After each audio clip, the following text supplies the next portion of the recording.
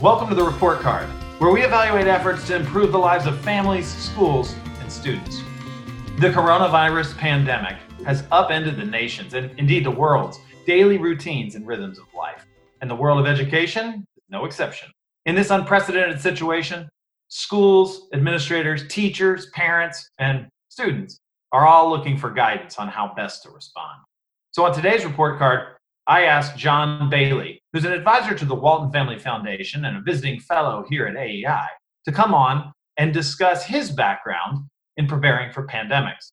See, in 2005, John was serving as the Deputy Policy Director at the U.S. Department of Commerce, and he worked on the interagency team led by the White House and Homeland Security to develop the national strategy for pandemic influenza.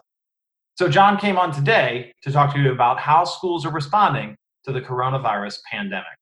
John, thanks for coming on the Report Card.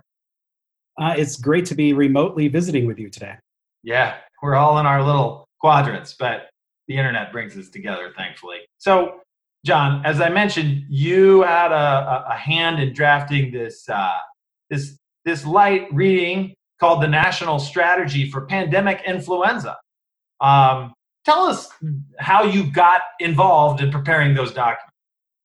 Great. I just want to be clear, I was one small member of a very large interagency team.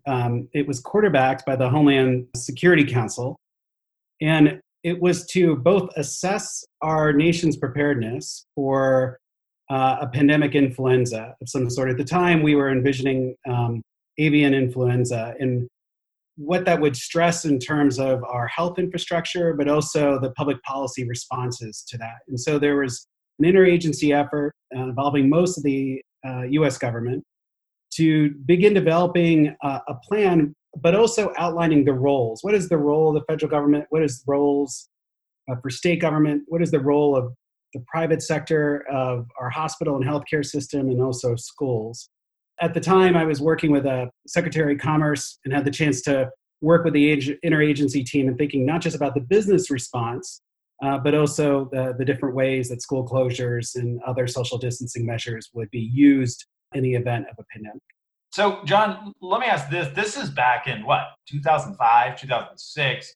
The Homeland Security Council comes out with this, but what prompted it? I mean, this was years before, the H1N1 epidemic that, was a small foreshadowing of what we're undergoing now. Well, I mean, it was started in large part to the person who's become a hero and sort of across the country right now, Dr. Tony Fauci. His role in government has been to study epidemics and to study sort of viral outbreaks. And he was very concerned, along with a number of people that look at sort of critical infrastructure and other threats beyond just sort of military and terrorist threats to the U.S. And the chance of a viral outbreak, particularly one that was as severe as the 1918 Spanish flu that sort of decimated not just the United States, but huge parts of the world. That was sort of the lightning rod that sort of said, we need to think about if that happened today, would we have the capacity to respond to it, and how would we respond to it? The Report Card is about schools. So let me ask you particularly about how K-12 schools and college and universities come into this plan. I mean, the strategy mentions them. What are the ways that they were sort of prepared or should have been prepared for what we're hip deep in now? It's a great question. And also, at the time when you're developing a plan, you're developing plans typically on a bunch of assumptions about how past events have played out and what might be needed based on those past events to kind of prepare going forward. And there's a couple of assumptions that were being made as part of the planning process, which is a couple different things. Like one, a lot of viruses end up infecting kids and younger people, often at higher rates of infection than adults. And anyone who's a parent out there knows this. They know two things. Kids get colds and they get viruses very quickly. And the second thing, kids are great vectors. They're very great at distributing viruses because they can't keep their hands off themselves, much less other people. And as a result, a school having a viral outbreak, these kids end up getting infected. They come home, they infect their parents. The parents then go to work, they go to church, They go to other gatherings, they infect other people there too. And so one of the strategies you always want to use during a pandemic is slowing the spread, slowing the rate of the spread. And what a growing body of research had suggested then, but also now, is that by closing schools, you can slow that spread because kids become less vectors of spreading it themselves. And it buys you time for the healthcare system to be able to respond to the patients that are the sickest. But also it buys you, more importantly, time to develop a vaccine, because vaccines just don't happen overnight. And at the time, we were anticipating in the plan it would take 6 months to fully test and deploy a vaccine. What it looks like right now in the virus that we're all facing is that Tony Fauci has said it's probably going to take 8 to 18 months. And it's a little bit because, like, as much as the science of all this has improved, there's a lot of art to vaccine development, and that it takes a lot of testing and experimentation to make sure that you're getting the right dosage and that you're not actually making a person more of a carrier of the virus, that you're triggering their immune system instead. So all that is because that's what the role of school closures was playing then, and what's playing now. It's to help slow that spread, to give our healthcare system the chance to respond. And that's part of the idea of flattening the curve. You hear that a lot. For listeners who aren't familiar with it, what do people mean when they say, let's flatten the curve? So any viral outbreak, whether it's seasonal flu or whether it's a pandemic like we're experiencing, has a number of cases that end up rising to a sharp peak and then it falls.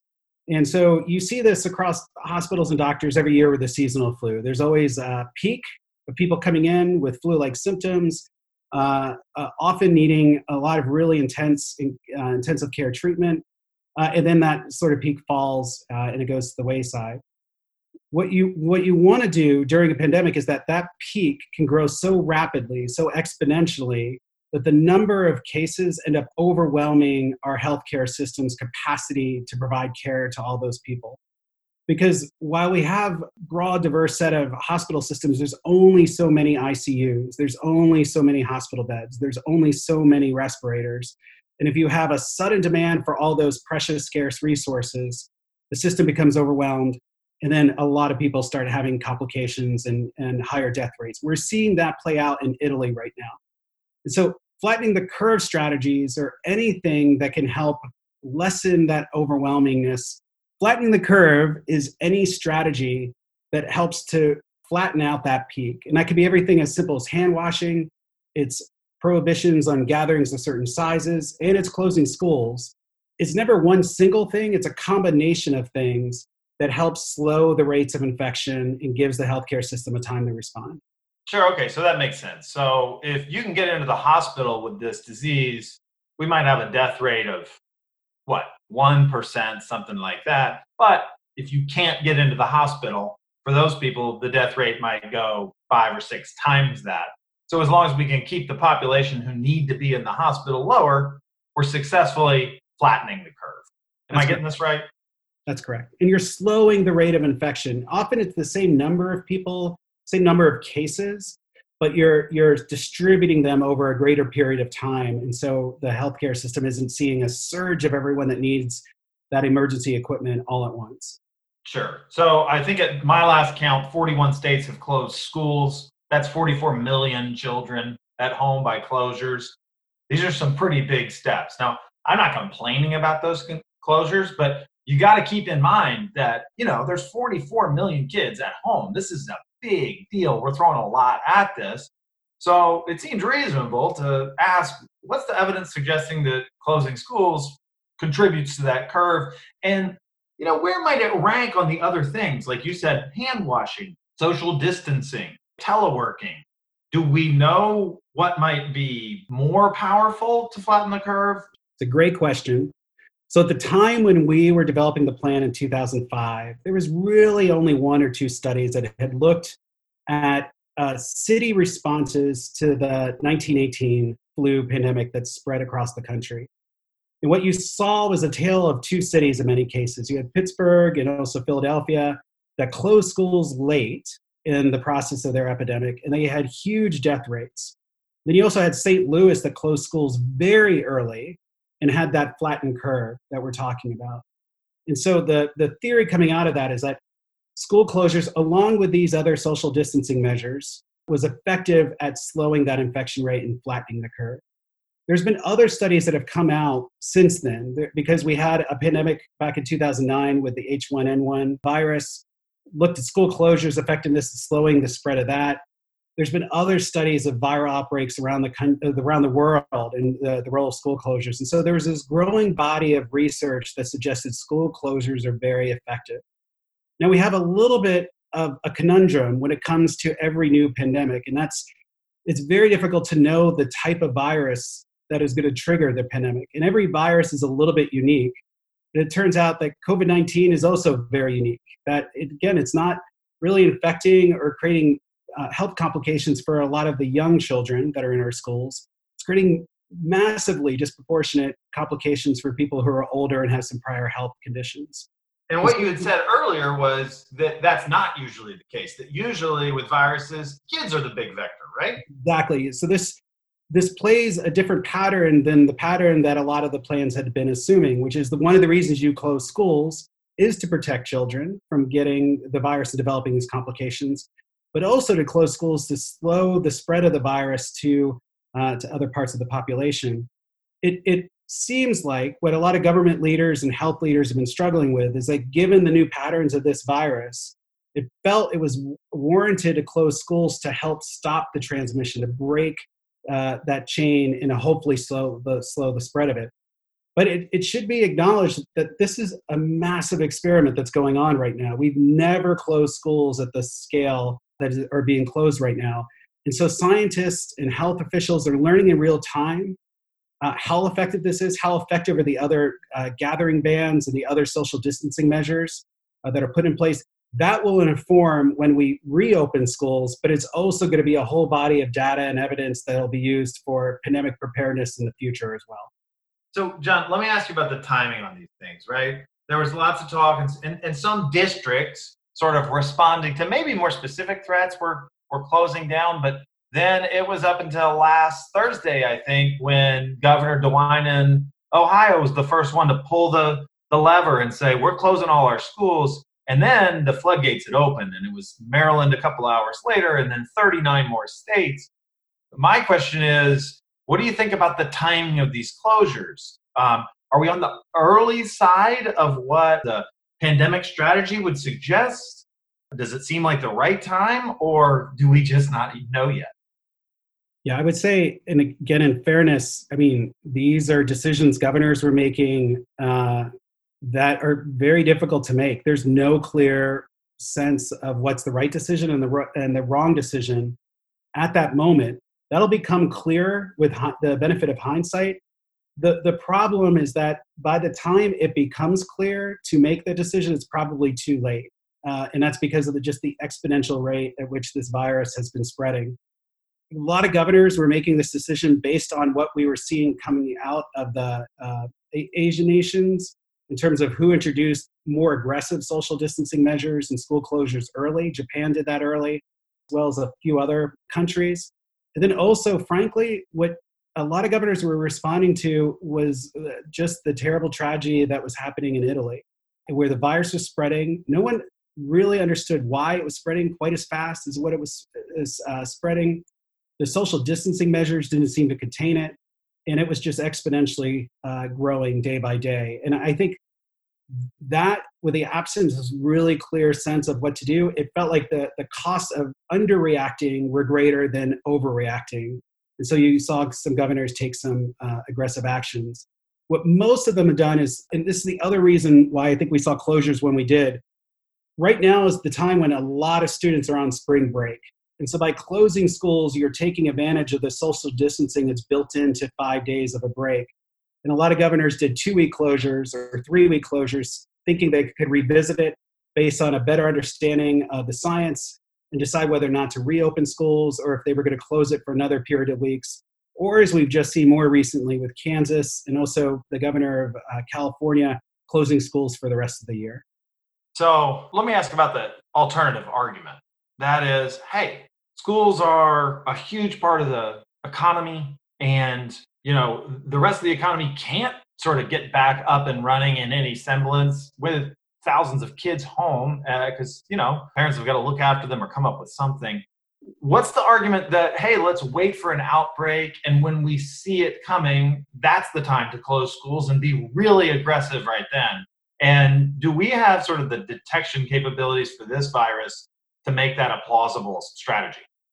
It's a great question. It's also another role of schools that was built into the pandemic plans that, again, based on sort of prior experience, kids usually are the ones that sort of show the front end of a wave of a particular sort of virus. And so schools play a vital role in what the healthcare system calls surveillance, meaning if you see an uptick of students getting flu, most likely you're going to see then a whole bunch of parents and adults get the flu. Again, in this case, where you have a lot of students that aren't symptomatic, surveillance at a school is not going to show that there is a COVID-19 outbreak within your community. So we need to rethink the surveillance measures. But you're right that closing schools is a really dramatic step because it has a lot of other ripple effects. A lot of parents need to stay home or get childcare because you can't just leave a 7-year-old or 8-year-old unattended. That disrupts a lot of things at work. It disrupts people's income, especially hourly wage and shift workers who just don't have the flexibility to work at home the way you and I do. And so it has massive economic and community consequences. And usually it's a decision that isn't taken lightly. And usually it's a decision that the CDC has said should be made by local health officials in consultation with their district. I think what we saw is, again, the way this virus was spreading exponentially, that governors felt like they needed to do this statewide because we didn't have the surveillance system or the testing to know exactly where the outbreaks were happening. So they were ready to be safe rather than sorry with this. Yeah. So, John, I read some of this document, this National Strategy for Pandemic Influenza Implementation Plan. Pretty catchy stuff. The section on K-12 schools and for universities and what applies to them, most of the advice was on what to do on the front end to prepare. Not as much on the tasks that you jump on when the pandemic finally is on your doorstep. How would you assess our preparedness sort of in light of those things? I mean, how prepared were we given what we should have known what to do? It's a great question. I think there are two parts to that answer. One part, I think we just need to acknowledge and really celebrate that in a span of a week, you had virtually every single school close in this country and automatically start resorting to a bunch of other different types of emergency measures, whether it was school meal distributions or the way you're seeing communities and task force coming together to develop rapid online remote learning resources. Like if you would have told me that our system was capable of moving that fast in a span of a week, I would have said it's impossible, but yet you're seeing that. I also think that levels of preparedness really varied across the country. What I noticed is that states and districts that face other types of natural disasters, so hurricanes in Florida, blizzards in the Midwest, they've all had sort of continuity of learning plans. Like kids in the Midwest had blizzard bags, which is activities that they could take home, assuming that they would be not able to come to school for a week. Schools in Florida, like Miami-Dade, I can't say enough good things about Miami-Dade, but it's because they weren't preparing for a pandemic, they were preparing for hurricanes that hit them with a pretty fair amount of regularity. But you also had a lot of schools on the West Coast that don't face blizzards, they don't face hurricanes. They weren't quite as prepared. And so I think level of preparedness has been quite uneven, but also it's just been amazing to kind of see the amount of ways that schools have come together. So I don't want to make light of what is a very tense and unfolding situation, but in some ways, there's never been a better time to have a pandemic if you're in education. There are just more tools and resources available to students and to teachers and to parents now than ever before, including when we were developing this plan back in 2005. You have Khan Academy, you have Duolingo as an app for foreign language, you have Zearn, which is doing online math, you have very cheap and affordable Chromebooks. There's a lot of resources out there, both in terms of content as well as tools to help facilitate teaching and learning remotely. The CEO of Zoom gave away Zoom free of charge for all teachers and students in the country. So you're having kind of real-time video conferencing that's happening. Microsoft is using Microsoft Teams as a way of helping empower school collaboration. So in some way there's a lot of tools, there's a lot of resources, but that doesn't mean that every single teacher is ready to use those resources. And so I think, again, you're going to see uneven preparedness and use of this by teachers as well as by their schools. Well, yeah, it actually presents a different problem, and it's a good problem to have, but wading through all the dozens and dozens and dozens of options that teachers and parents have is really dizzying. I mean, at this point, for a lot of folks, they need, a compass to figure out, how to take advantage of all the options that are available to them. But given the situation, that's a good problem to have. It's a good problem. And it's a problem that is playing out in a different ways. Miami-Dade curated a list of content and resources, so parents and teachers know exactly what they should be using by grade and by subject. The schools in Kansas, again, they had that task force that came together over 72 hours and suggested the list of tools and the resources that could be used and how they could be used at home. What's the time bands within the resource should be used? And then also, I think we saw a wave over the last week of people aggregating different kinds of resources. The second wave of that is going to be adding a little bit of a review level to it. So making suggestions about what's good for certain types of students and certain types of grades, what has had evidence of success or effectiveness or quality in the past. Common Sense Media, which has always been great at sort of rating apps and other types of online resources, is producing guides. So I think some of that will play out and there'll be more useful resources over time here. It is remarkable, given that, we have lazy stereotypes maybe about how sclerotic and slow moving our K-12 education system is. And then when you, really give it a goose in the rear, it can kind of jump into action. So, John, question that I don't think is fair to ask, but everybody wants to know the answer. So I'm going to ask it. How long do we think this lasts as far as school closures? It's a great question. And I wish I knew. I wish anyone knew. I don't think anyone knows as of right now. CDC guidance, based on their modeling of this particular viral strand, is suggesting 2-week closures and then reevaluating. And so I think what we're going to have is at the end of March, a bunch of states reevaluate whether or not schools should be closed for another 2 weeks, closed to the end of April, or as we've seen in some cases, closing to the end of the year. That might be too premature to close to the end of the year. On the other hand, there is something that I think has been immensely helpful for teachers, students, and parents, which is having clarity. Like what we didn't have a week ago was just this uncertainty. Was school going to close? Was it not going to close? For how long was it going to close? The moment you give people direction to be able to say, look, for the next 2 weeks, the next 4 weeks, this is what we're facing. People mobilize to that. And that's exactly what we've seen is as parents, teachers, and students themselves stepping up and mobilizing here. So I think what we're likely to see is governors do another 2-week extension, but that's all going to be based on what CDC and their recommendations and also their understanding of the virus and these other containment strategies.